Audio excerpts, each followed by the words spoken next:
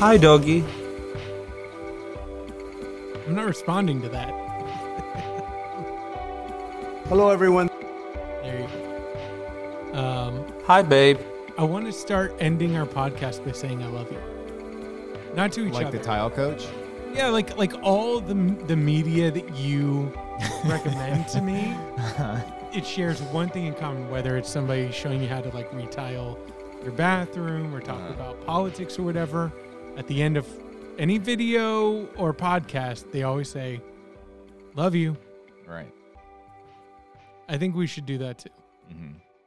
You know, we put that to the test this past week too because the tile coach was on vacation in Mexico. Mm-hmm. First of all, it's YouTube, right? So you have to clickbait as much as possible. He's getting sucked into the... He's in Mexico Whirlpool. on vacation, and he just makes a quick couple-minute video about the tile work at the hotel he's staying at, and he titles it, "Do Mexicans Do Good Tile Work?" And Oof. Mexicans is in all cap. Yikes. But I clicked on it to watch it, and it was only a couple minutes long. And Julie was like, "Oh, does he say I love you at the end of this?" And I'm thinking it's like just a quick vacation thing. I bet he doesn't. Sure enough, he at the very end, "I love you. I love being your tile coach." Da da da. He goes right along through the whole And thing. that makes the whole Mexican fiasco like a distant memory. Well, I mean, the He whole says, video was about how amazing the tile work Of is course. and the craftsmanship is, but Yeah. it's a very funny title. Yeah, so let's see what that does for us. Okay. So it's been a bit. Happy New Year. Yeah, a couple weeks. Did you get COVID after the New Year, or was it between Christmas and the New Year? It was between Christmas and the New Year Right, because so I didn't- everyone had COVID for the New Year. That's right. New Year we so did we all had to a quarantine. Zoom. Mhm. The Zoom thing, which I don't know if it's just my age or is it just the New Year celebrations themselves have just gotten like weaker and weaker is it just me getting older that I just care less and less about the New Year? Oh, well, yeah, I guess. I've never cared about New Year's. It's never been the only time I ever felt any sort of way about New Year's was Y2K. And it was just like, what's going to happen? You know what I mean? And then nothing happens. I just And that imagine- probably, if anything, was the start of it all. It's like, if nothing happens on this, why am I going to stay up for 2001 to 2002? Who cares? I Gives a crap. imagine you holding like a bat with nails. Please do it. Please do it. Y2K. Please. Yeah, I don't know. It feels less and less. Like number one, it definitely feels less of an accomplishment. Like I remember feeling like a kid being like, the end of the year felt like a significant. Yeah, I mean, it can for some people, it can definitely be like a. Oh, God. Excuse me, like I thought we'd make it 2023 with no burps. That's the the last podcast, one. but- You know what? That'll be my last one. First off, you're not surprised by those, right? No, Okay. I can see it for some people. It can definitely be like. I mean, that's what the whole New Year's resolution thing is, right? Where it's like, this is going to be, this is my clean slate. I'm using this to like start whatever good habit I want to start.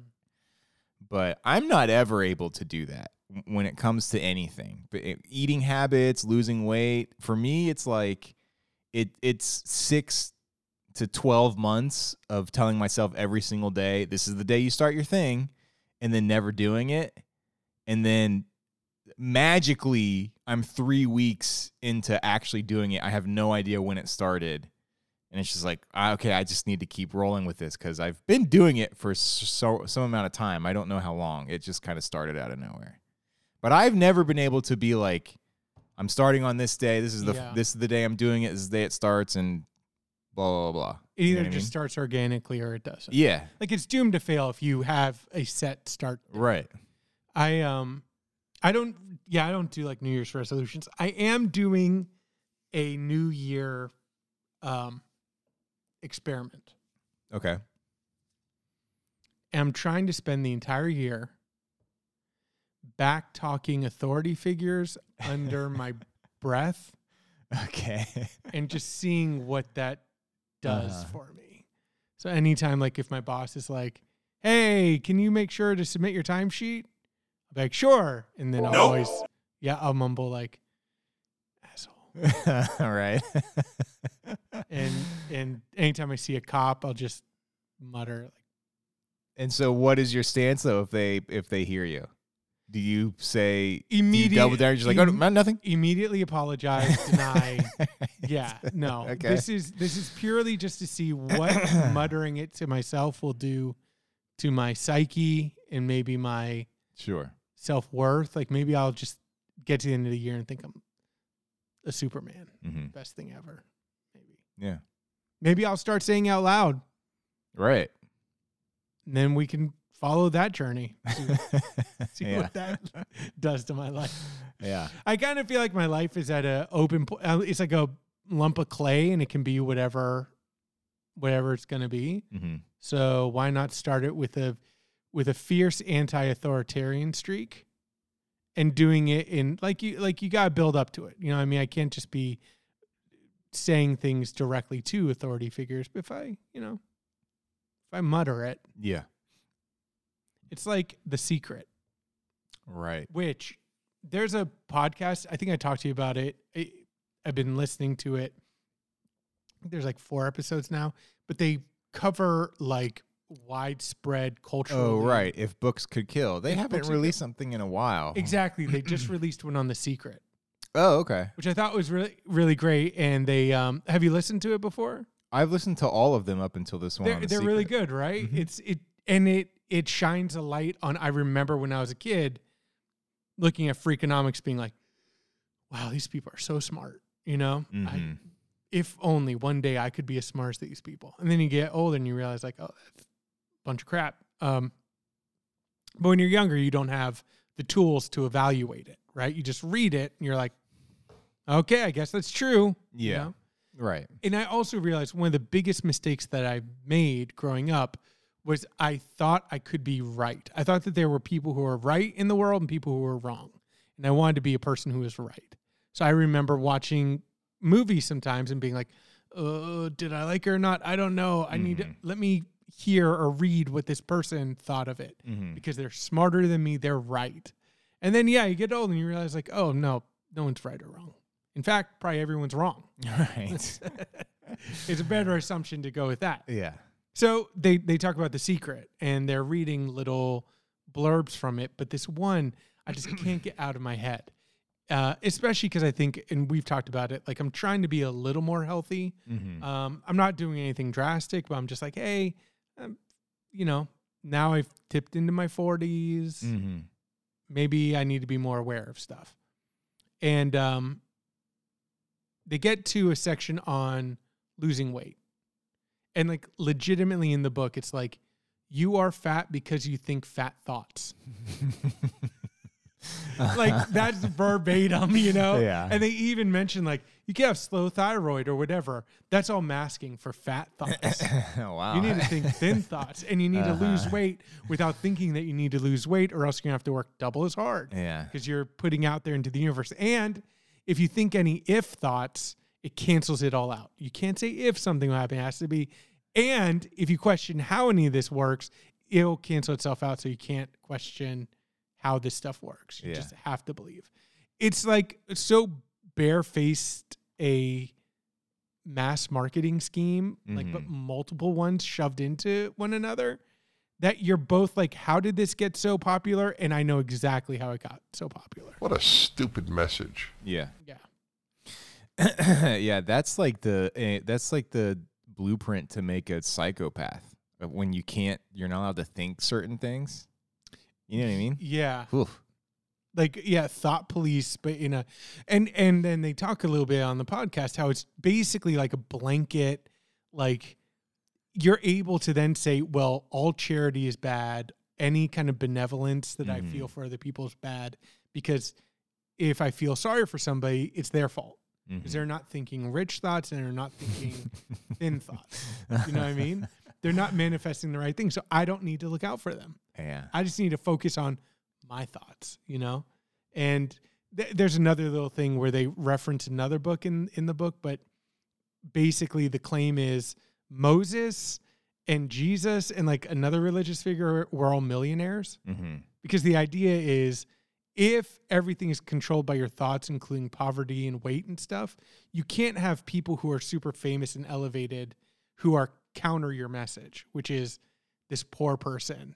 You know what I mean? Like Gandhi or Jesus. Mm-hmm. Well, they were poor. How'd they get so famous? No, they were millionaires. So you just like rewrite it to fit your narrative. Yeah. No, they were rich. Right. How'd you get that? Don't even worry about it. And apparently in the book, they reference another book to justify it. And the book is called like Millionaires of the Bible. Like, just a track that probably a wacko wrote in a cabin. They're like, no, see, this guy researched it. Believe it. So yeah, it's a good podcast. And it's just an interesting look at like, for me, the things that maybe I could have fallen into. It also made me realize like there is a universe out there where you and I are talking right now on this podcast. And the number one thing we can't wait to talk about is this, M&M campaign where all the M&Ms are female and they're all like empowered and how furious we are that, now there's a fat M&M. This is ridiculous. You know, there's a narrative out there where I'm like big on Freakonomics or The Secret made sense to me. Mm-hmm. Luckily I'm too cynical or to believe in it. What's some other stuff that have you how far into Curse the Bunny are you? I've listened to the first, so I listened to the first story, and then every other time that I normally listen to, like I usually listen to, audiobooks at night before I go to bed. Mm-hmm. I've tried to listen to the next story. Yeah, this is not a good before bed. It's not good before audiobook. bed. So I just haven't been able to get over the second. Like I'm getting into this, and I just haven't been able to pull the trigger. I feel like for me, I wish I would have ordered a hard copy. Mm-hmm. Like I feel like it would be a book that I would have read easier physically than listening to. But if I were you, I would refund. I would get my credit back. Why? I finished it. It's just I didn't really care for it. The first two stories are disgusting, like I told you. Mm-hmm. The first one is super gross, but I loved it. I thought it was a great little short story, very creative, about a woman who over decades shits out her own clone, basically. And then the clone climbs out of the toilet and shoves her into the toilet. The second one is pretty similar, but it's more the entire book is kind of about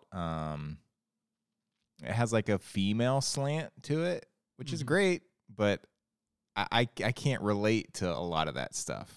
The second one's all about pregnancy. There's one that is very much about like the mother-daughter relationship, which, I can get things out of all of that. But after that, there's like a robot AI one. They're all also very short. Yeah. And I think too, because it's translated, I think it's Korean, right? The writing style itself is not really doing much for me. It's very dry and straightforward, which is fine, but it just is not that interesting. And it's very easy to just return stuff on Audible and get your credit back.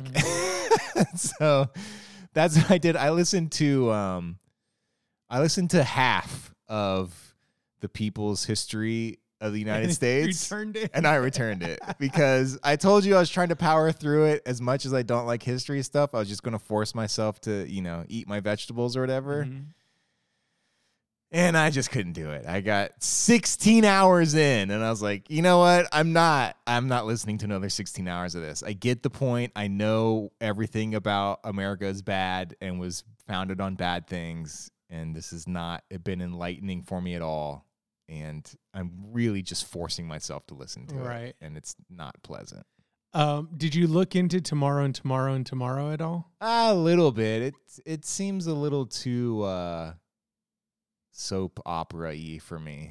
All I know is the general premise, but it got so many good reviews. Yeah. And it's been a while. Like, it kind of gave me the feel of like Super Sad True Love Story or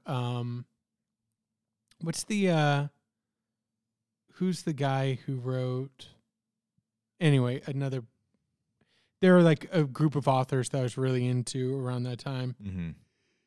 And I haven't read a dramatic but kind of bouncing off of an interest of mine like video games in a while that's not like horror or like genre.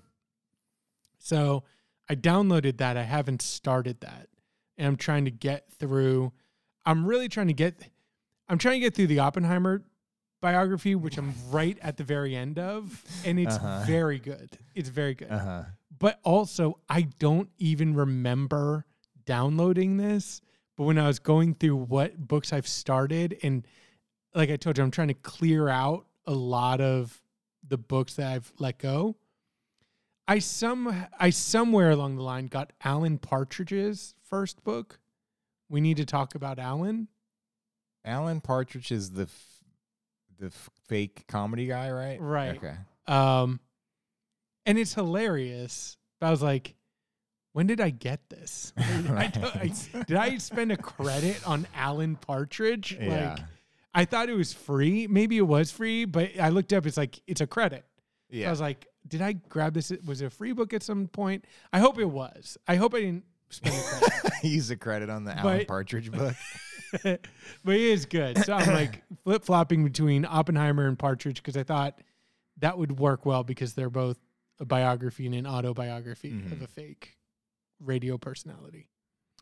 So yeah, that's what I'm reading. And then yeah, so I guess Cursed Bunny I will return, and I'll just do Tomorrow and Tomorrow and Tomorrow. Yeah, I would recommend returning it if you really want to read it, then get it from a library. Yeah. I really like the first story, like you said. So if it kind of ventures away from that, like, yeah, I'll probably just do a library. Yeah. I found out I live by a library. Do you? Yeah, I didn't even know. It does not look like a library. I'll say that much. It's a Chesapeake library? Yeah. Like that is a library. That's scary. Before we get into This Place Rules, have you watched Paul T. Goldman? So I've heard about it, and I've heard mixed things. Oh, really? Yeah. We've watched the first 3 episodes. It's great. What's it on again? Peacock. So this guy wrote a story about his life that he claims is true, but it's absolutely absurd, his life. Crazy stuff happens in it. Yeah. He has a mail order bride who then becomes a doctor. Yes. Just like all this stuff. And he gets the director of Jason Walliner. Borat. The Borat sequel. He's like a big Best Show guy. Right. His brother's calling the Best Show all the time. He's been on the Best Show a couple times. That's mainly how I know him. But yeah, he did the Borat sequel, and he's done other stuff, not just the Borat sequel. And the thing that I struggle with is like Nate. I didn't know who he was necessarily, who made it. And I think that's the key for me is like Nathan Fielder, John Wilson, not so much. I love his stuff, but Nathan Fielder walks a really fine line of like stuff that I enjoy thinking about, but rarely do I enjoy watching. And I don't like watching people be kind of confronted with their own like stupidity or, you know, especially me not knowing the person. Like the thing that really turned me off, maybe you can help me with this, is Paul T. Goldman mentally ill? Right. No, that's not what this show is at all. Okay. It is definitely it's in the vein of the Nathan Fielder stuff, just because I think there's 6 total episodes. I think there's only 4. I like that. I think And there's they're only 30 minutes. 4. Right? Yeah, there's only 4 out. And we've watched the first 3. And it's been the way I heard about it is a lot of people made it sound like, man, it's really trippy. You don't know what's blah, blah, blah. It's pretty straightforward from the beginning. And we've gotten to a point now where I'm starting to kind of question, like, what is real and what isn't, in terms of like the grand scheme of everything. Mm-hmm. But like you said, so this guy, Paul T. Goldman, reached out to Jason Woliner on Twitter and said, I have this crazy life story. I've written a screenplay about it, and I want you to direct the movie. He also sent it to like 100 people, right? I'm not sure. Yeah. He like sent it to a bunch of people. That would make sense, because it does not make sense for him to just reach out to Jason Woliner of all people. Yeah. Like, but yeah, the guy is definitely not mentally ill. Okay. He's just kind of a goofball. He seems a little naive, and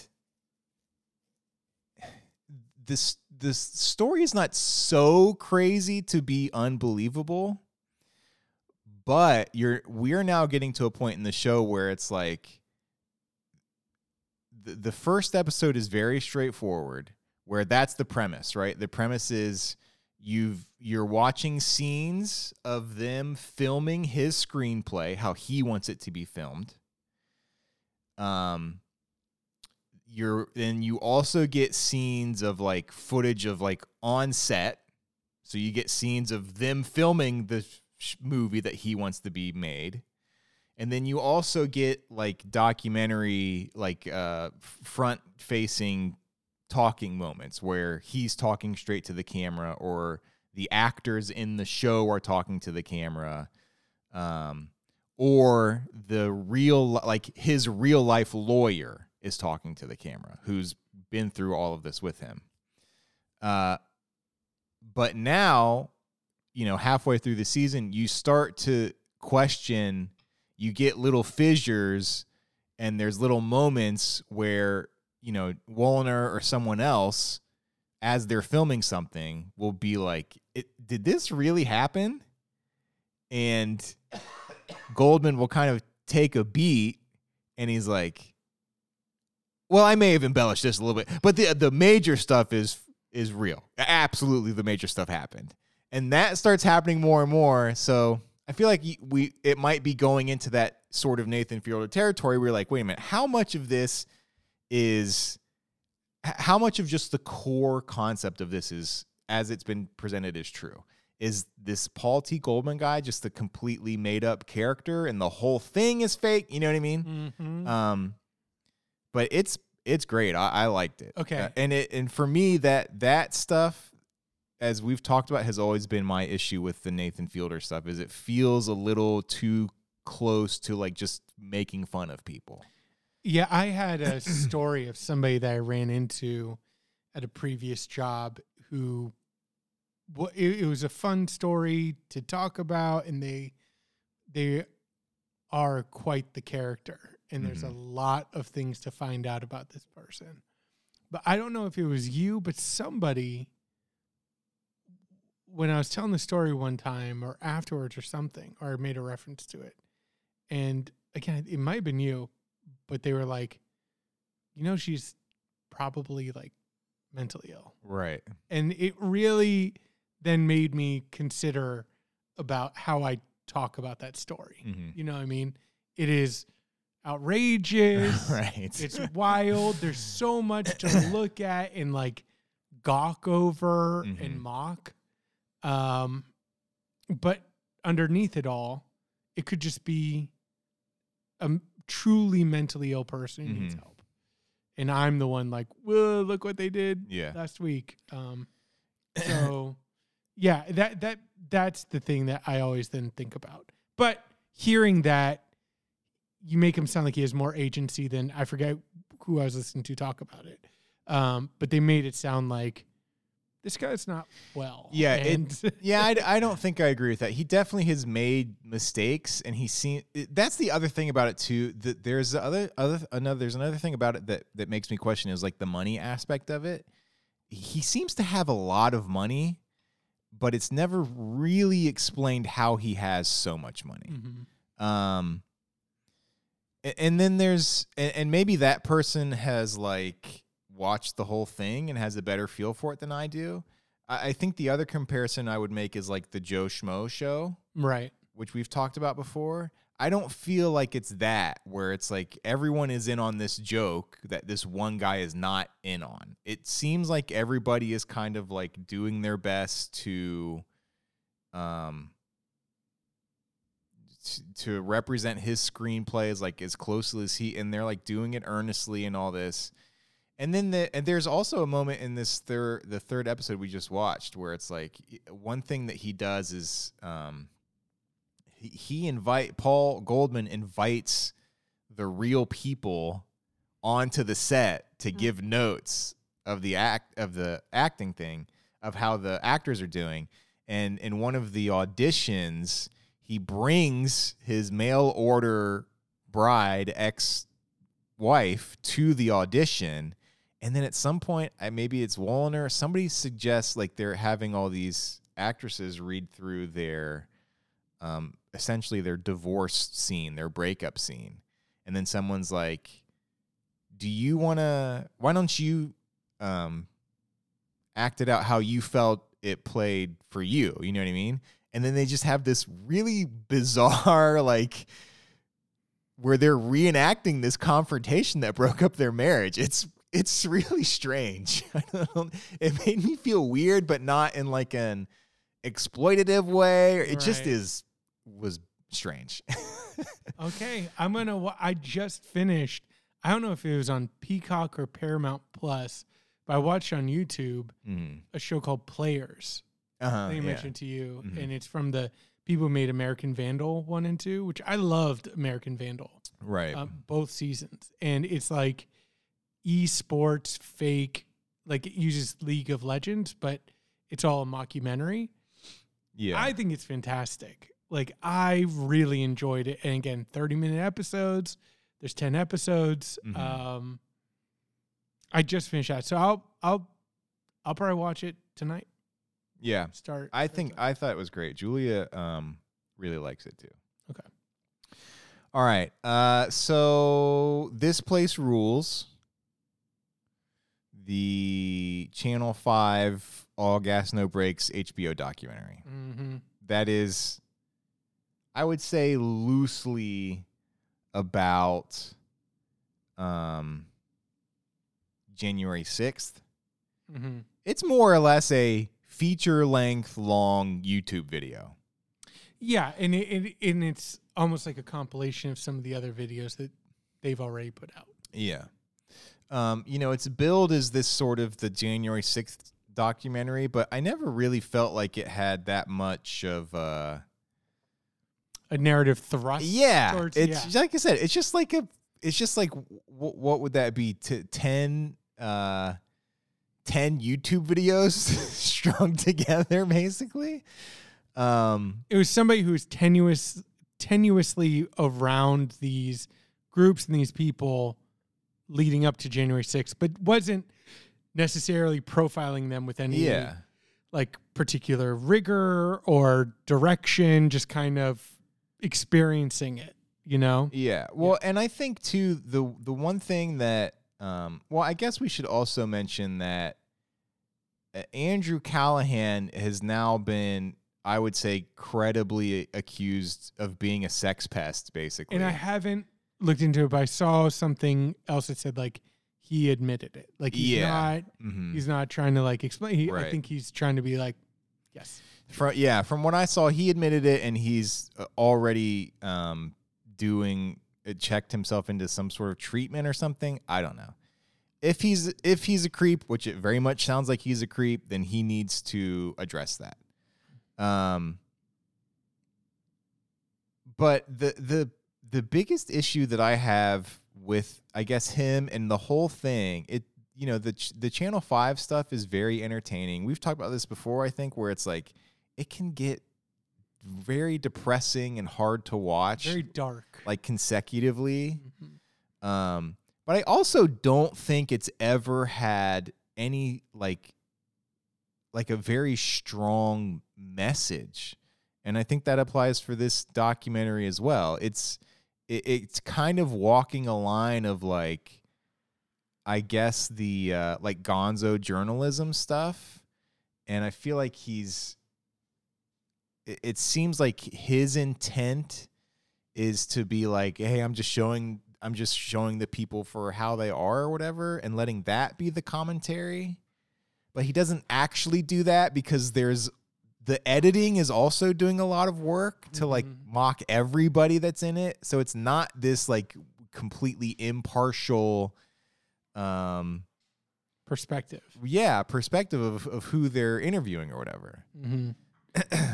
Yeah, I feel like, and we've talked about this before, and I wrote this down before, all this stuff came out about him too, but he never struck me as a uniquely political figure. Yeah. Or anybody who had a political identity or perspective. He always struck me as someone drawn to the fringes of society and just kind of recording it, and having that record speak for itself. But then there's also a weird relationship that he develops with the people, which I think is what sets him apart, is there's a relationship, not just access, where on almost any video you're left wondering, how do you get backstage? Like who does he know that whenever he shows up to a music festival or wherever, he's always backstage or on the stage? Right. So he has weird access, but also he like engages these people. So I watched probably a more focused documentary. He did a whole long series on the QAnon shaman. Did you watch that like a while ago? I mean, he like the guy with the prison fur. Yeah, I watched some. I know I've watched some of it. I don't know if I watched everything. It's like 45 minutes. It's like a legit documentary. He has like an interview with them, but at the end, the QAnon shaman's like, "Hey, I want to, record music or something," and Andrew Callaghan's like, "Sweet, man, yeah, I could make that happen. I'm excited. I'd love to work with you." And you get the feeling like, yeah, he means that. You know what I mean? Like he will produce the QAnon shaman's rap album. You know what I mean? And so what's that relation? Like what is the intention behind that? Is it to like mock the QAnon shaman? Is it to like support this man's efforts towards something that maybe could be more positive in his life? That's not just like get deeper into Q, but get out there then.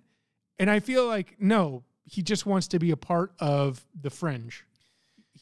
There's the twins too that, they still put out stuff by them. And again, you watch his stuff and you're like, okay. I mean, I don't know what.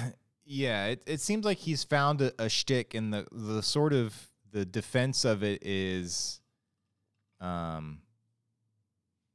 kind of like I'm just letting these people kind of speak for themselves in like a condemnation way.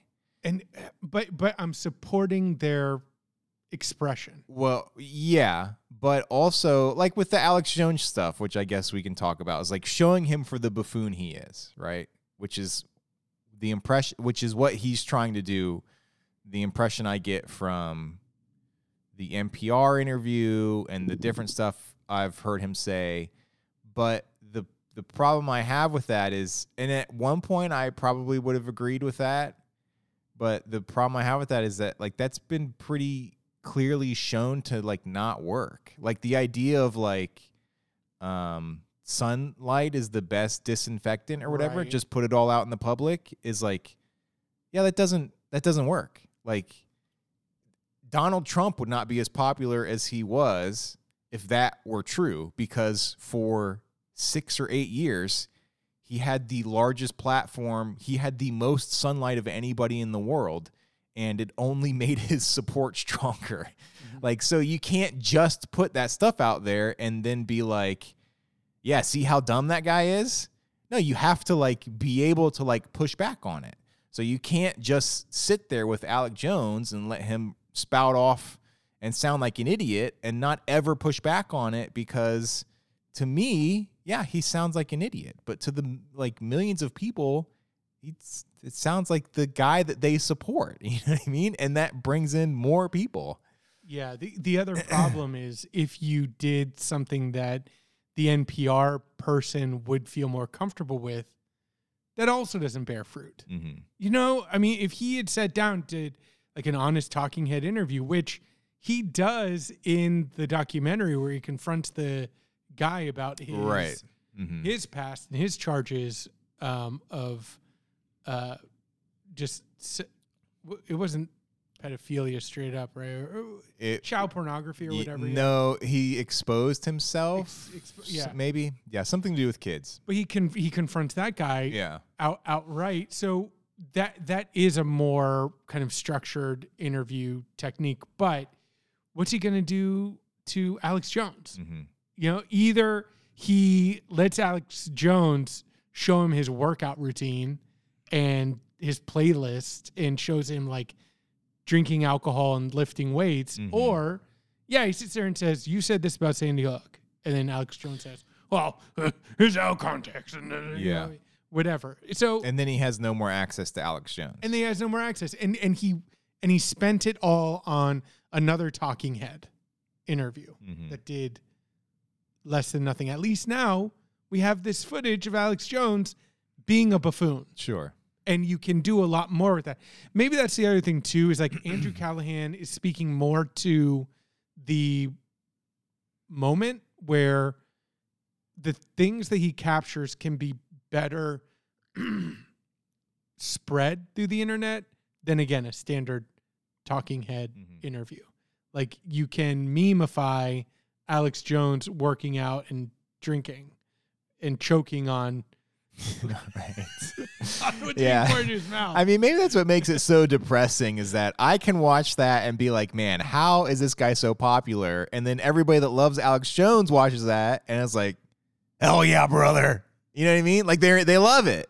Yeah. And he's even more popular than ever. It's just like, and so there's nothing you could do about it. It's so depressing. Yeah. I feel like in the levels of, if I group people together and Andrew Callahan and all that, it's like Andrew Callahan feels like a man documenting the fringe that has overlapped with politics by happenstance. That we are just at a unique moment when the fringe is, you know, interacting with the mainstream through politics. It's just, who knew that was going to be the crossover of the 2020s, you know? But he absolutely is. And he, in following the fringe, has been brought into the politics. Then you have somebody like R.M. Brown, who's covering politics from a more fringe perspective. And I much more appreciate R.M. Brown's approach than even Andrew Callahan's approach, or the people that Andrew Callahan has been embraced by, like even Hassan and stuff like that. What they're doing is feels uniquely for the internet, like uniquely for a specific audience of Twitch, YouTube people that are younger than me. And I feel like my version is the R.M. Brown, which is a little more focused in what the target is, while also making them look buffoonish and critiquing them from a political standpoint, and not just I just let him be who he is. You know, that's my role. I think that's what you're saying is like, and I agree with you that if we're looking at it from a strictly political perspective, I'd much rather watch 15 hours of R.M. Brown than This Place Rules. But as a document, I think This Place Rules has value. Yeah. I think that's my full take. Yeah, I agree. I enjoyed watching it. There's just parts of it, and this is more about Channel 5 than it is about this specific documentary. There's just always an aspect to it that makes me feel a little gross. But I do think it's important and meaningful that somebody like Joker Gang and Gum Gang get a certain level of exposure. I'm not entirely sure why I feel that way. There are elements of you don't really get that in This Place Rules. I guess their role is more they're more jokes, I feel like, in the documentary. But he's got a longer form stuff with, is it the twins who are in Florida, the two white guys? I think they're in California normally, but I think they were. They pop up in this, right, for like a second, or is that a Channel 5 video? It must be. Yeah, I'm not sure. But there's two twins that they spend a lot of time with who, it starts off, it's also kind of like the Chet Hanks stuff, but the two twins they spend a lot of time with, and eventually, they become less characters and more humanized, and sort of you get a feeling for the situation they're in, and even though they have sort of no recognition of it, you can sort of see how our economy and society has sort of forced people into these positions. And it makes these people who are typically sort of demonized a little bit more sympathetic. You know what I mean? So I do like it for that. The other thing about, I think, is specific to This Place Rules and kind of what he was focusing on a lot in his when he was doing his promotional tour, is he seems to be pushing this sort of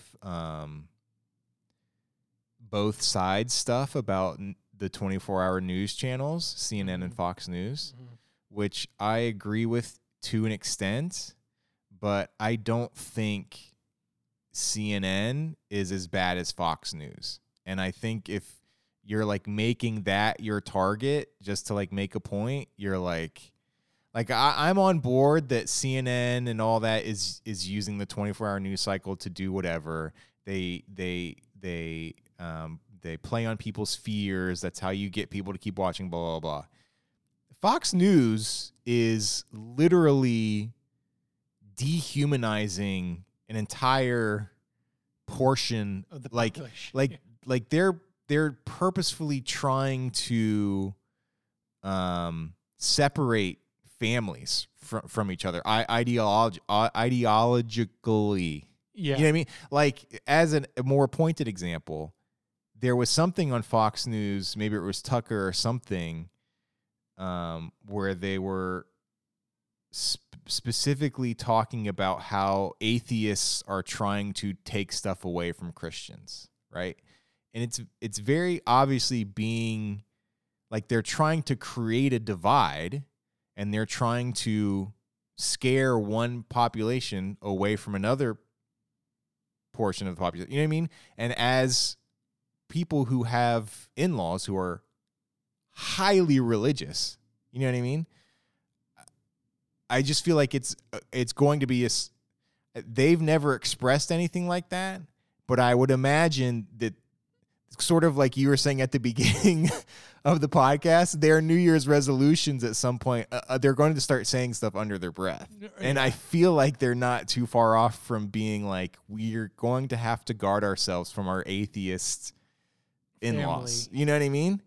Yeah. And that to me seems so much more insidious and dangerous than just like we have to keep people watching our news channel by making them afraid of the world. Yeah. I feel like it's a thing that I wrestle with, and I have not figured out how to think about it for myself. The easiest comparison I can make, so I don't just redundantly say what you said, is in film. So I follow a lot of people on Twitter, who love film, and Ari Aster's new movie is a good example. Mm-hmm. So Beau is Afraid. Beau is Afraid just released its first trailer a few days ago. I watch and I think, that looks good. Like, what am I supposed to think after a trailer? It's you know nothing about what the movie's going to be. But the trailer looks interesting. Looks good. Then I open up Twitter and it's just full of people who are like, anyone but Ari Aster or whatever. If I look at their history, it's like, cinema's dying. And I feel like Ari Aster comes by and he's like, here, this is original. They're like, we don't need your help. Yeah. And there's this pushback against, I'm not saying that stuff is like high art or like, I love movies, but they're still movies. Like, you know what I mean? So I watch everything everywhere all at once. I don't love it. It's fine. And then people are just like, this is cancerous, or they're trashing or Ryan Johnson as a figure, right? Just as a person. They like hate Ryan Johnson. And I just want to be like, can we tone it down a little bit? Yeah. Like, come on. There's like Marvel, and then there's like Ryan Johnson. You know what I mean? There's Disney, and then there's Ari Aster. Like, these are not the same. Like, can we please just have some balance? Because and then everything that's a white noise, hate white noise, sucks, terrible, awful. Babylon, childish. That guy's never done coke in his life. He doesn't know what being on coke is like. And you're like, I don't know what your target is anymore. Yeah. And it feels like that with Andrew Callahan, stuff like that, where it's like 24-hour news cycle, blah. It's like, absolutely, the 24-hour news cycle is the beast. That is that's the big thing that needs to be slain.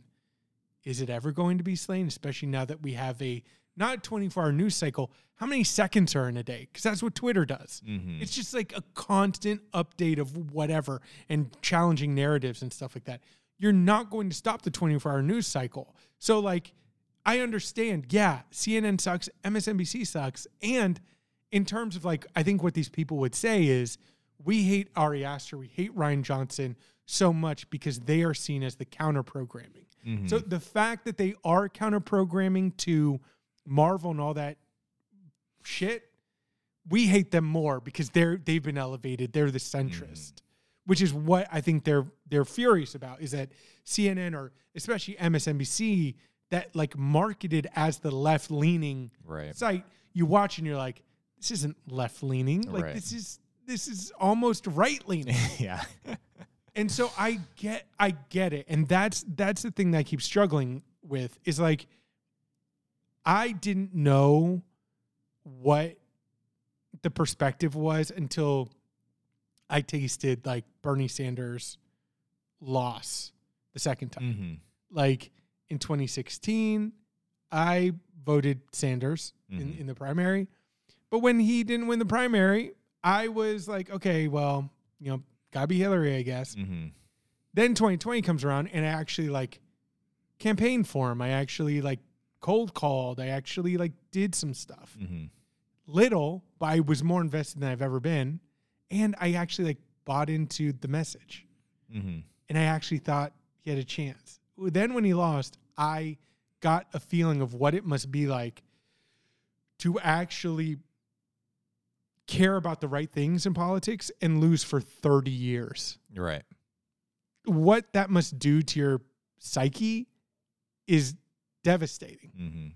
So I also want to balance the fact that, yeah, I'm a tourist. I love film, but I don't love film. You know what I mean? Like I don't know it in and out. And for someone who does love film and know the real stuff that I don't know, yeah, for them to look at Ryan Johnson, they might be like, this guy sucks. But for me, I go, my son liked it and I had a good time watching it. Mm-hmm. So that's that stuff where it's like, yeah, I agree with you. And then I can also see the alternate side that's like, yeah, CNN and MSNBC don't deserve any recognition. Like they deserve nothing. Mm-hmm. Even as, Fox News, I completely agree, is far more damaging, far more. Mm-hmm. And I wonder if like Andrew Callahan, I wonder if they would disagree with that. Yeah. Part of it just seems so contrarian. Like you said, it's just you just have to like counter the counter almost at a certain point. It's interesting when you think about like I didn't listen to his InfoWars like segment, Mm-hmm. but again, it's like you go on CNN, you blast them. You go on InfoWars, but again, it's the approach, right?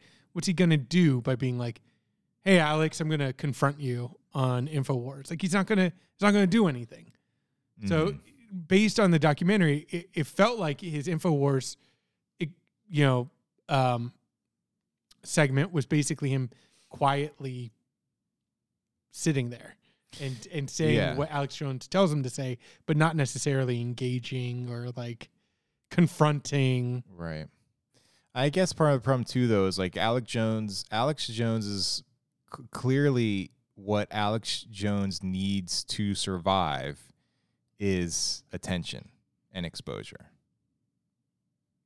You know what I mean? Mm-hmm. So I'm not a big proponent of like, you can't platform these people. You know what I mean? But at the same time, it's like, man, this guy's stuck around for so long just because he keeps getting attention.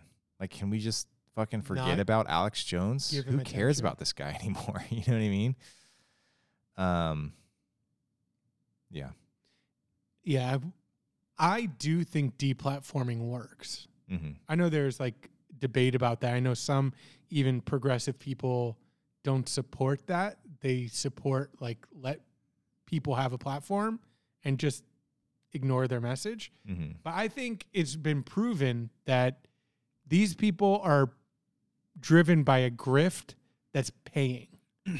If you cut the supply, yeah, for sure, it actually has an effect. Mm-hmm. So I'm all for like deplatforming these people. And I think part of that is, don't cover them.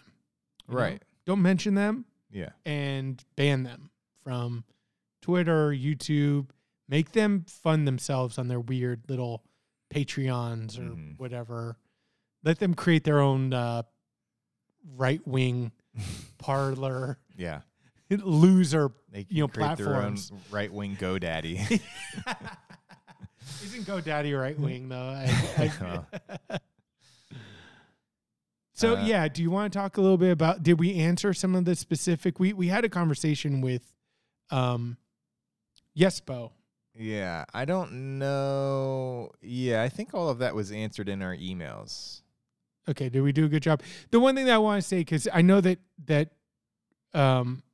he asked about exploitation, and I thought it was interesting that, that the documentary starts off with Andrew Callahan talking about how he first went viral, which was interviewing people when they're clearly drunk, confessing stuff. And one of the confessions I remember is a guy being like, I lost my virginity to my cousin.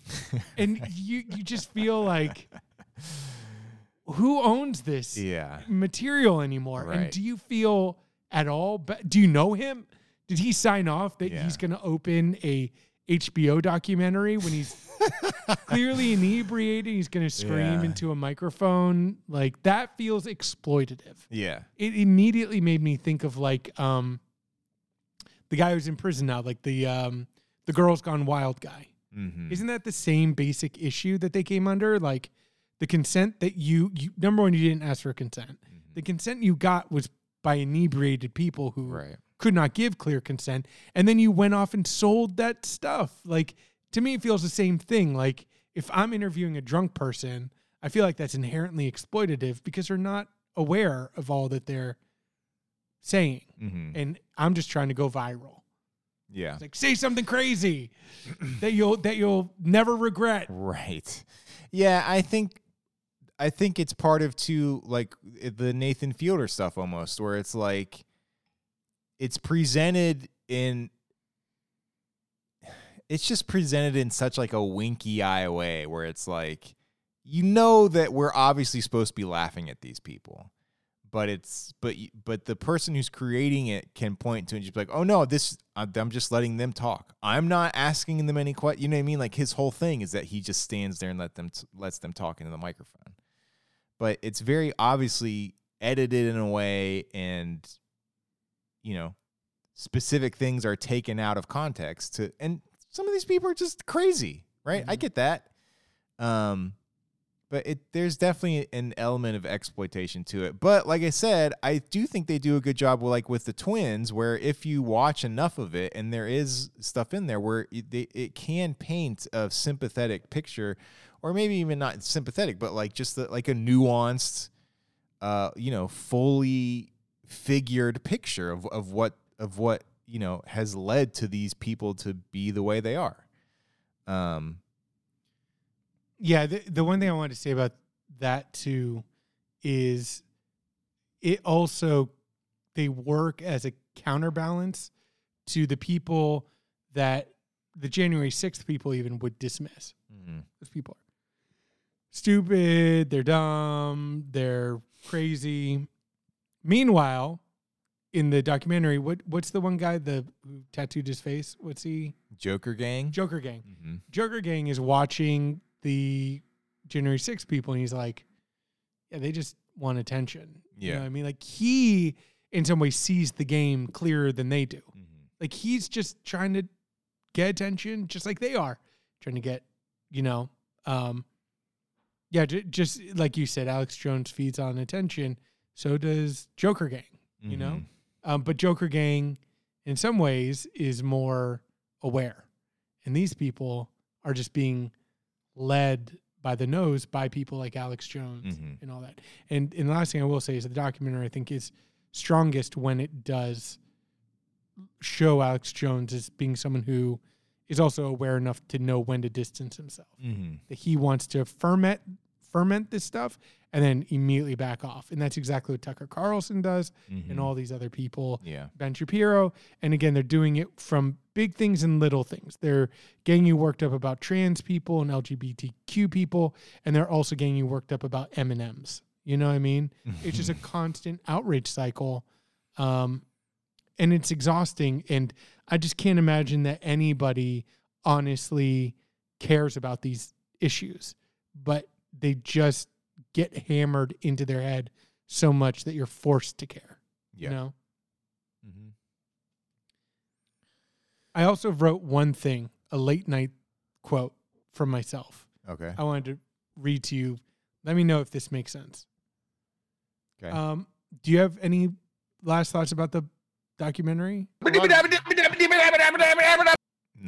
Okay. I barely remember writing this, but I remember not being able to fall asleep at like 2 a.m. And then I thought of this and I wrote it in my notes real quick on my phone. And then I went to sleep. I want pancakes. Hamburger. This was me after thinking about this documentary, mm-hmm. and like what a takeaway would be. And I think this was my takeaway. We have to keep our country gate.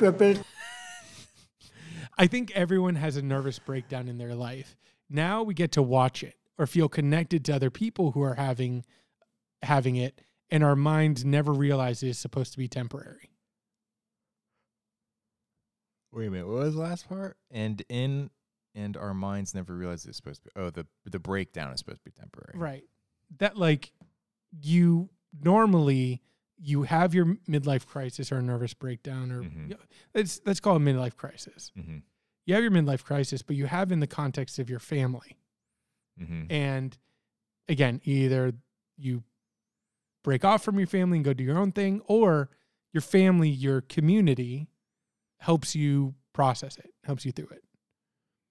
The problem now is I can go through my midlife crisis, jump on YouTube or whatever, and see someone else being like, yeah, no, we need to like storm the Capitol. This is crazy. No, you're not crazy. Right. The world is crazy. And it just elongates this this crisis moment. And there's no community there to help you through it because you now plug into a larger community that is basically just fueling your breakdown or your misconceptions or whatever. Yeah. Yeah, I had a somewhat of a similar thought after watching it, which I've since in my own mind backed away from. And this is probably relates more to Joker Gang and Gum Gang than anything else from the documentary. But I, in certain moments, can feel very strongly that social media has completely destroyed the world. Yeah. Just all of it. Yeah. It just, and I think to that point, it's allowed us to network in a way that probably should not be possible. That's what I'm saying. Like, think about how destructive. Follow this thinking. Mm-hmm. I get old, and I think the previous generation are lazy layabouts, and they don't work as hard as my generation. I have children who I then express this feeling to, and they go, "Hey, Dad, let me tell you about the last 3 job interviews I went on, and let me tell you about my experience." And I have to listen to it. I have to think about it. I have to confront it. And I'm swayed. I'm like, I'm engaging my children, my community, and realizing what their experience is, right, in a more tangible way. Then I think the previous generation is lazy or whatever. I then watch 3 hours of YouTube. I watch Tucker Carlson. I watch all these people say, yes, they are entitled. Yes, it's their fault. They're not working hard enough, blah, blah, blah, blah, blah. Then I go to my children and I say, you're entitled. They try to tell me how challenging their lives are. And I just say that no, because look at all this stuff. And you just get sent all these links and videos and all this stuff that has helped convince that older person that no, they are right. They're correct. Yeah. It's the young people who are wrong. That's all social media. You know what I mean? It just helps you plug in and never have to deal with the people in your life because you're just constantly being reassured by millions of strangers that you're right. And that's what we want to hear. We want to hear, no, you're right. They're wrong.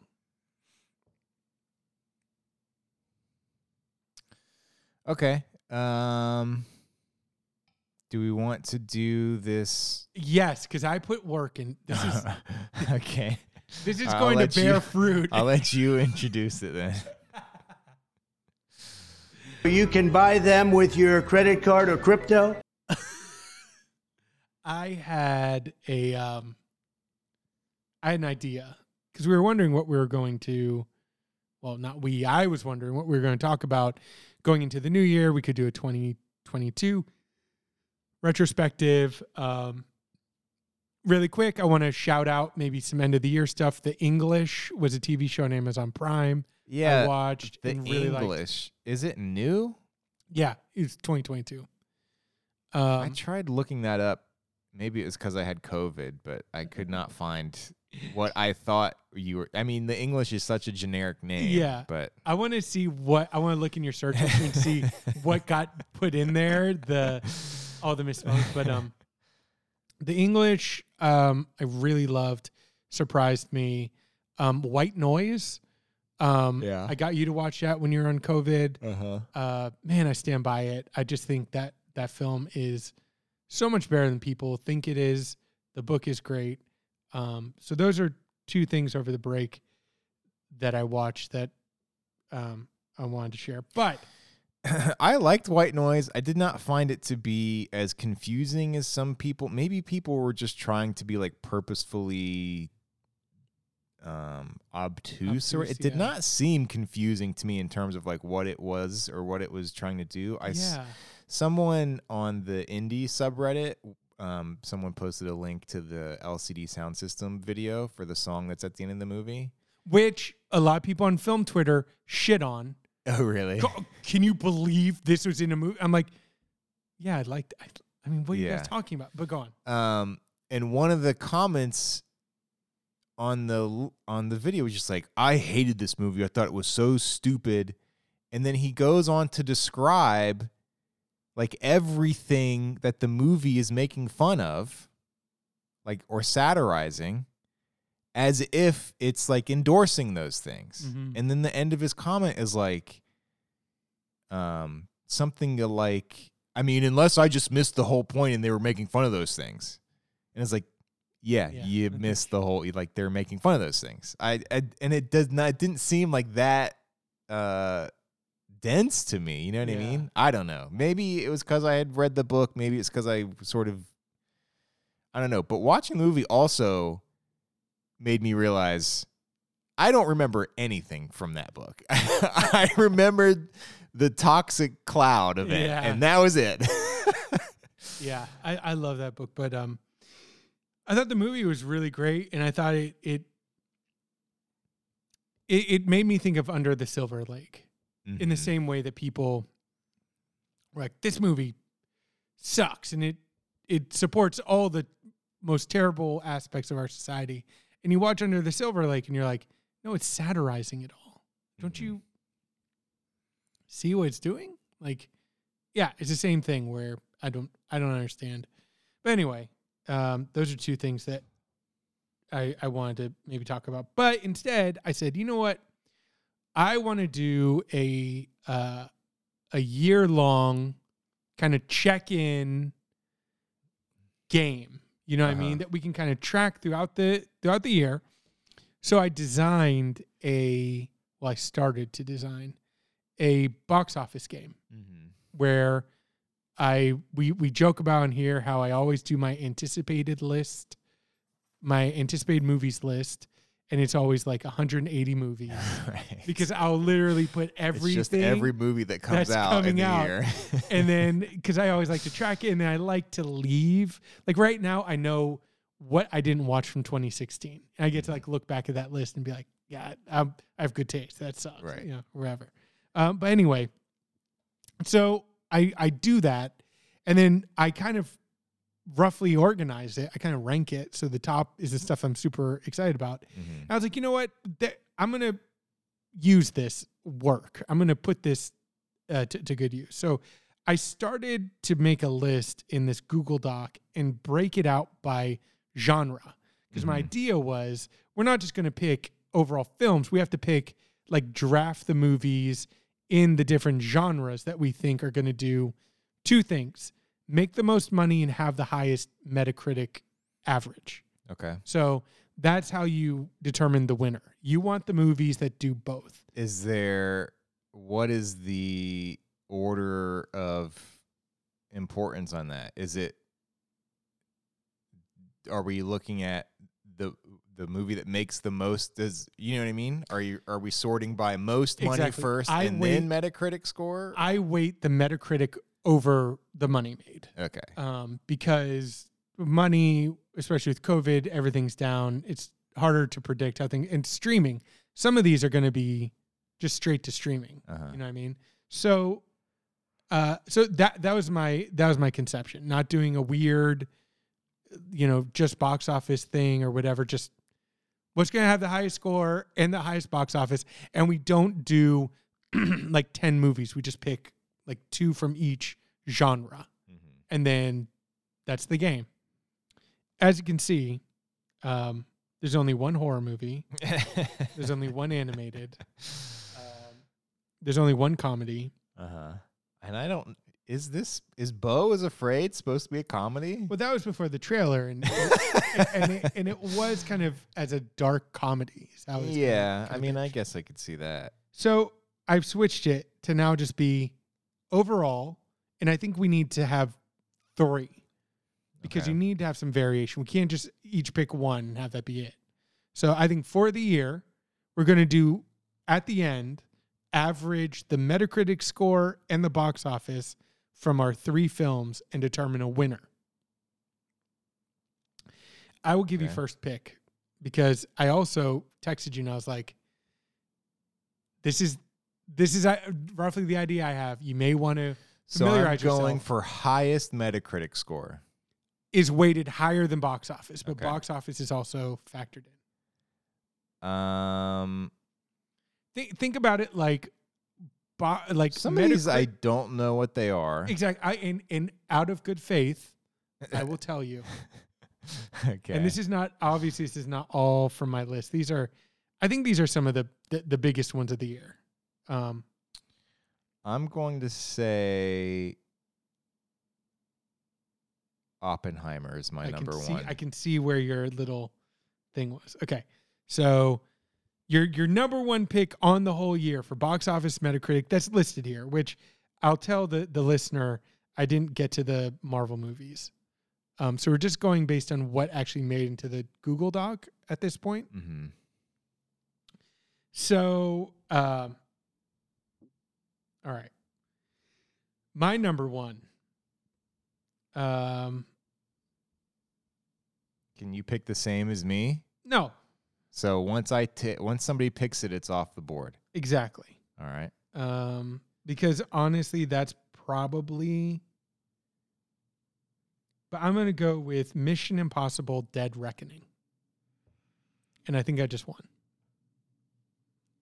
Yeah, I guess I went with Oppenheimer because I feel like Oppenheimer is a bad choice because the box office, I feel like the box office for Oppenheimer is going to be nothing. Who wants to go see that movie? Nobody. Did you hear what he did though? He detonated.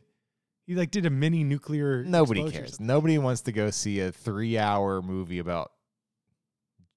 Is it Joseph Oppenheimer? Who cares? Well, But I figured it would have, out of all of these, probably the best Metacritic score. exactly. And I was going to say, right now, the way that I have it set up, it's 60-40. 60% to the Metacritic versus 40 for the box office. Mm-hmm. So, my thinking is Mission Impossible is the good version of this, where sometimes I see critics, I'm not going to say they pretend to but I see some critics like Fast and Furious, and I feel like that's them doing penance for liking 3-hour black and white foreign movies. Right. Because then they have to be like, but I love Fast Five. Right. And it's like, okay. Now, are all of these movies supposed to be good? Or are there some duds in here? What in the world is Blitz? Blitz is crap, what's his you asked me that and I know his name.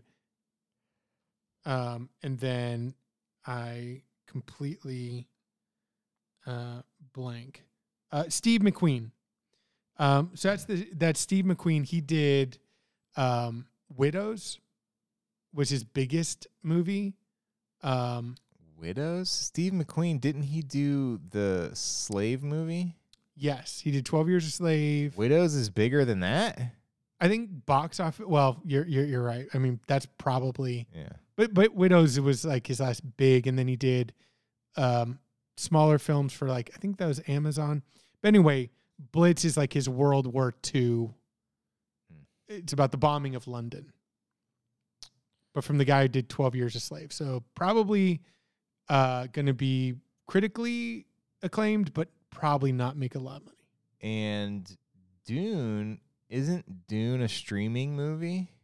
No, now Warner Brothers, Okay. who did, they're pulling back on the streaming exclusively. And so Dune, I think, is going to get a huge theatrical push. Okay, so Dune is my number 2. Okay. Probably a good pick. And that might be the thing that swings. Your first and second, you having the first. And what is Civil War? Is that another Marvel thing? Civil War is the new film by God, see, now you ask me these names, and I know them if I'm not on a podcast. But he's the guy who did Men. The brother? which I like, and he wrote all of Danny Boyle's Ex Sunshine, Machina, Ex Machina, Alex Garland. Alex Garland. So that's his next movie, and he's keeping it under wraps. But judging by Men, who knows? Yeah. Which I liked Men. You know what? I'm gonna go with this might be a little bit of a reach, but I'm gonna go with The Killer as my number 2. Okay, and what's The Killer? The Killer is the new David Fincher movie written by the guy who wrote Seven. Oh, okay. So they're getting back together. And I don't know how David Fincher movies do, though. Yeah. Like Gone Girl, did that do great box office? But I think it's going to be well reviewed. What is Megapolis? That's the new Francis Ford Coppola movie. Oh, that's right. What's Ferrari? Ferrari is the new Michael Mann movie coming out about Ferrari.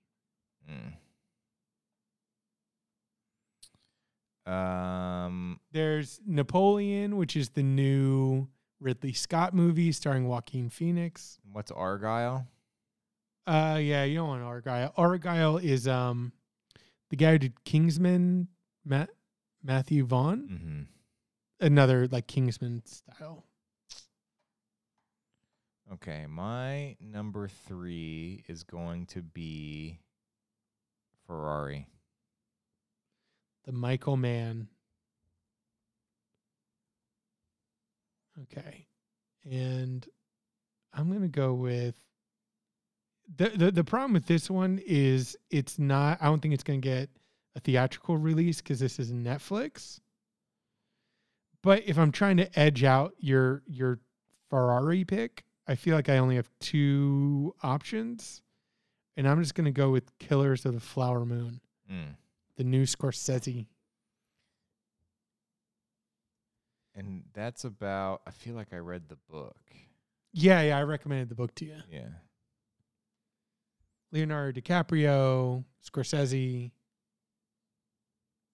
But see, that's not, that you can't possibly, that cannot possibly have any sort of box office impact. It's going to be in like 2 theaters. Well, depending on, because Netflix is in financial trouble, big time.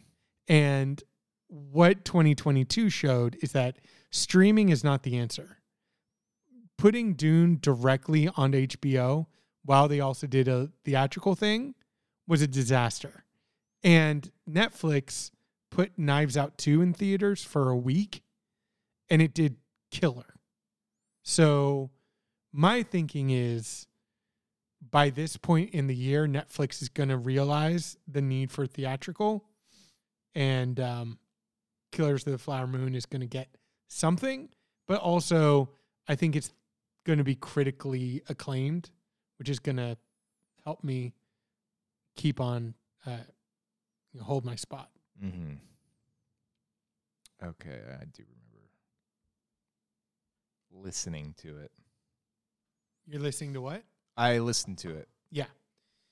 I also just, and I don't know what I meant to do with this, but I made a list of games. Out of this list, does anything pop out? I'm just interested. Like, are you interested in any of these games, or do you know what any of these games are? I mean, Alan Wake 2, it's being made by the same people, right? Yeah.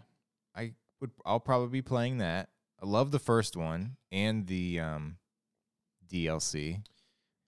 Me too. I talked to Indy about it, but I was like, Alan Wake is one of the few games that legitimately, like, Yeah. I don't know that it scared me, but it consistently made me feel It makes you uneasy. uncomfortable. It makes Yeah, you uncomfortable. exactly.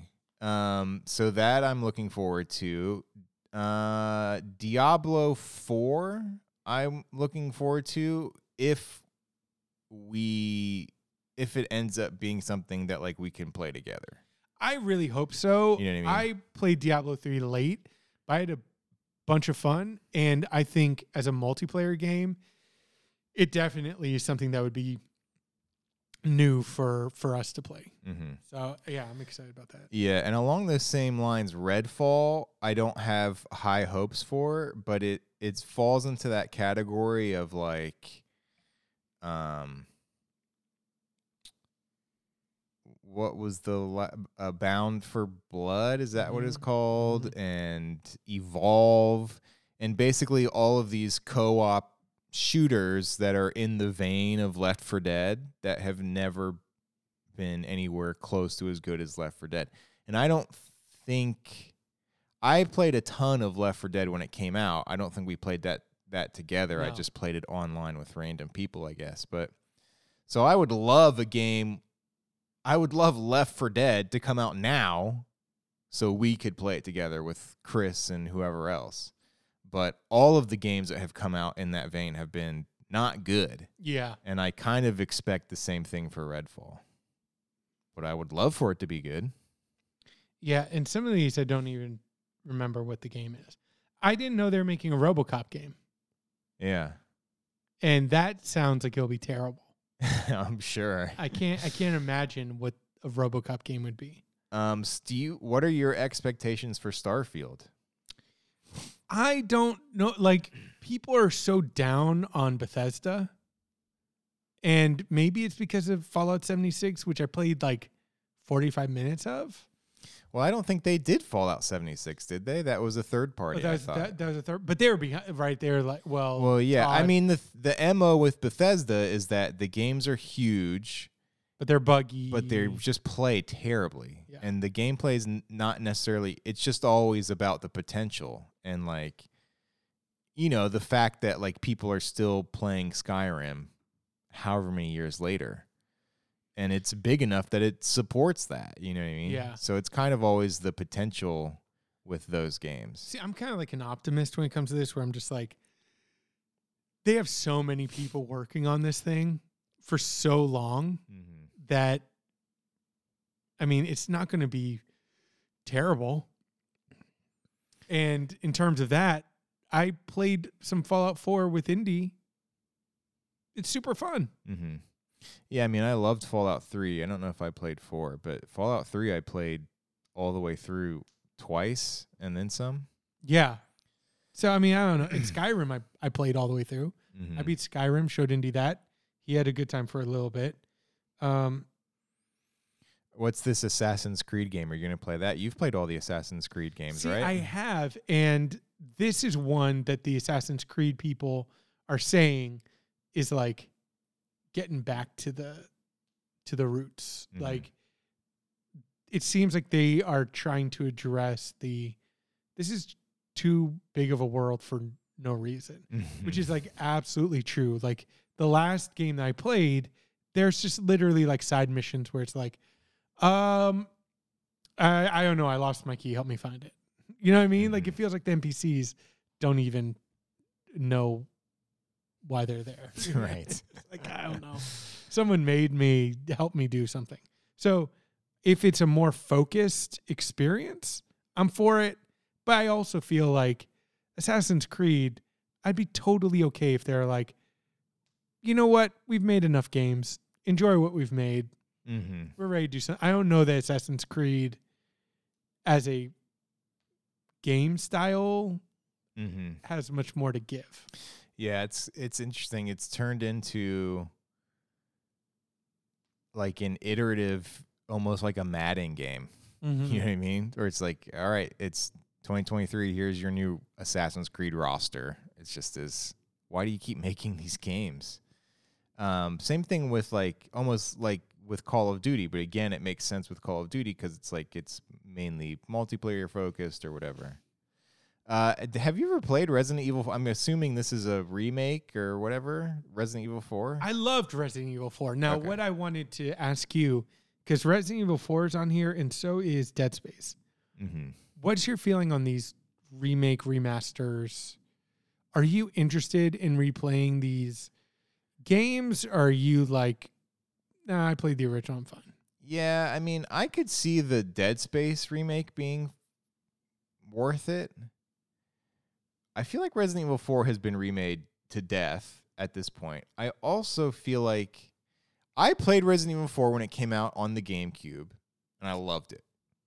Absolutely loved it. But I feel like the biggest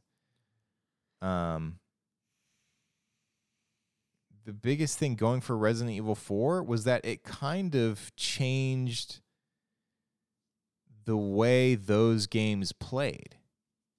You know what I mean? Which was a huge deal when it came out.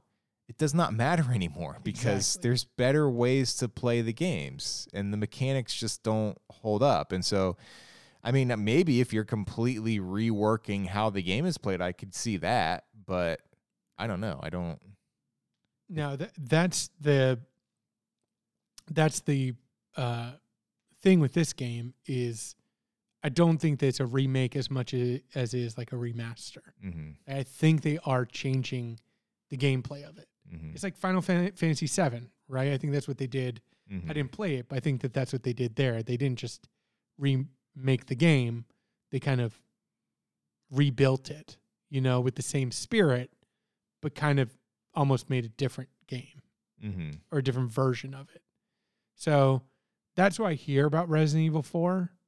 So I guess we'll see, but I'm not as interested, I guess, in these remakes or remasters, but I'm excited to then force myself to play them this year just to see how I feel about it. Yeah, Dead Space for me is definitely like I played it and beat it when it first came out. I haven't played it since, and that was however long ago. I played 1 and 2 last year. Yeah, You finally got me to do that, and they were on Game Pass. And so I knocked them both out, and they were phenomenal. So I am kind of interested to see what they do. But if it's the same game, and maybe you'll be hurt by the fact that I played it so recently, then I don't really see what the point is. Anything else on here that sticks out to you? So for me, I mean, I don't know. I'm starting at the bottom. I don't know what some of these are. Tears of the Fallen Kingdom, the new Legend of Zelda, seems cool. Stalker 2 looked good. Those Stalker games always look crazy, but they've always only been like PC games, so I've never gotten to play them. Well, this one's coming to Game Pass. And they're also in the middle of a war right now. That's what, yeah. Oxenfree 2, I'm super excited for. Yeah. I really like the first Oxenfree. Lies of P is the Pinocchio Dead Souls-esque kind of game. Like steampunk Pinocchio. Yeah. Okay. And that looks absolutely insane. I will not spend a dime on that game. Right. But if it's on Game Pass, I'm gonna play it. Absolutely. And I tried to limit these to ones that are not PlayStation exclusive. But I could be wrong. Don't know what Hyenas is. Hollow Knight Silksong. I'm actually replaying Hollow Knight right now. Just as like to take place of my immortality. Like in the morning I have to take my pill and sit for like 30 minutes. And I've just been running Hollow Knight. And it's so good. So I'm super excited for Silksong. Hades 2. I beat Hades 1. And people are kind of down. People are like, I don't know what else they have to offer. I'm like, it's super fun. Like, I don't know. Like, yeah, it feels like it's probably going to be a reskin with new characters. Right. But it's a super fun loop. The Avatar game. Yeah. I saw the movie. Did I tell you what happened so now you have to to play the Indy game after I watched the movie? He said he didn't like it. No. We got home. He went into his room and turned off all the lights and sat in the dark because he said his eyes were just like He needed so a sensory straight. deprivation tank. He needed, and I was like, you as the young kid Right. were overwhelmed by Avatar? Like, what are you talking about? I also didn't get the full experience because I had to run to the bathroom for about 15 minutes. And Indy won't let me forget that. But yeah, there's some good ones on here. Armored Core is the new FromSoft game. Yeah, I find it hard to believe that anybody cares about Armored Core games. I think it's just because it's FromSoft, even though I feel like that has to be a completely different team than who make the people that make ones? Dark Souls or whatever. Elden Ring. Yeah, but I don't know. I'm one of those bandwagon people, I guess, where it's like I played Elden Ring. I absolutely loved it. I played some Dead Cells. I never really beat any Dead Cells game. And yeah, I'll play Armored Core. And then some of these that I don't remember what they are, I do remember a few of them looked interesting, but I don't know what they are Okay. All right, so do you want to say it or should I say it? So next week, Last of Us, right? Are you down Right. for that? yeah, next week we're going to start talking about Last of Us, which comes out on this Saturday. Or doesn't that? Sunday. Doesn't it come out at the end of the month? Are we sure it's No. this Sunday? Yeah, it's the 15th. Okay. The one thing that I'll say is I don't know, like, we don't really talk about our podcast off the air. Right.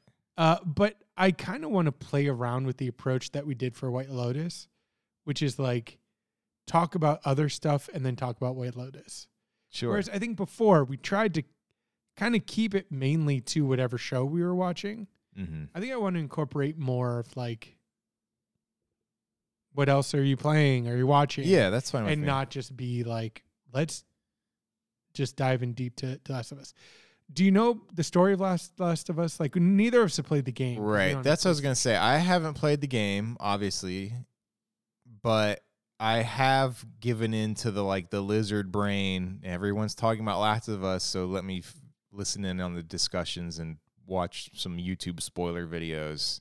With that being said, don't really remember anything about it. I mean, I know the big movements of the story, I think, but I don't. I Okay. know it has to do with zombies, and I believe I don't know if it's I don't know. I know something about the girl, but that's it. mhm. I had this thought that I think is useless. But I was thinking about, like, in terms of utility for podcasting, I think the highest utility is no ads, Mhm. right? Like, the scale of good podcasts is different. On the high end, it's like people who have specialized, education, information about something, and then jump on a podcast to share it. That's not us. Right. But it doesn't matter. You could be that. You could have specialized, information that you're sharing that's really useful. As soon as you stop for an ad break, I feel like you drop on the utility Yeah. spectrum. Mm-hmm. Like, just podcasts are made to be just talked straight through Mm-hmm. and then ended, and Sure. to not be broken up at any point Yeah. to say an ad. Right. All right. So do you want to say it or me? You're gonna have to say it because I don't know what you're going to say. Smell my fart. No, this is our new ending. So Oh, it. right. Yeah. thanks for listening. Uh I love you. But he's gay. That's huh. inappropriate. Okay, I'm sorry. The N-word. Yeah, we love you. Take care. Be safe. There we go. We have to keep our country gay, Pippin.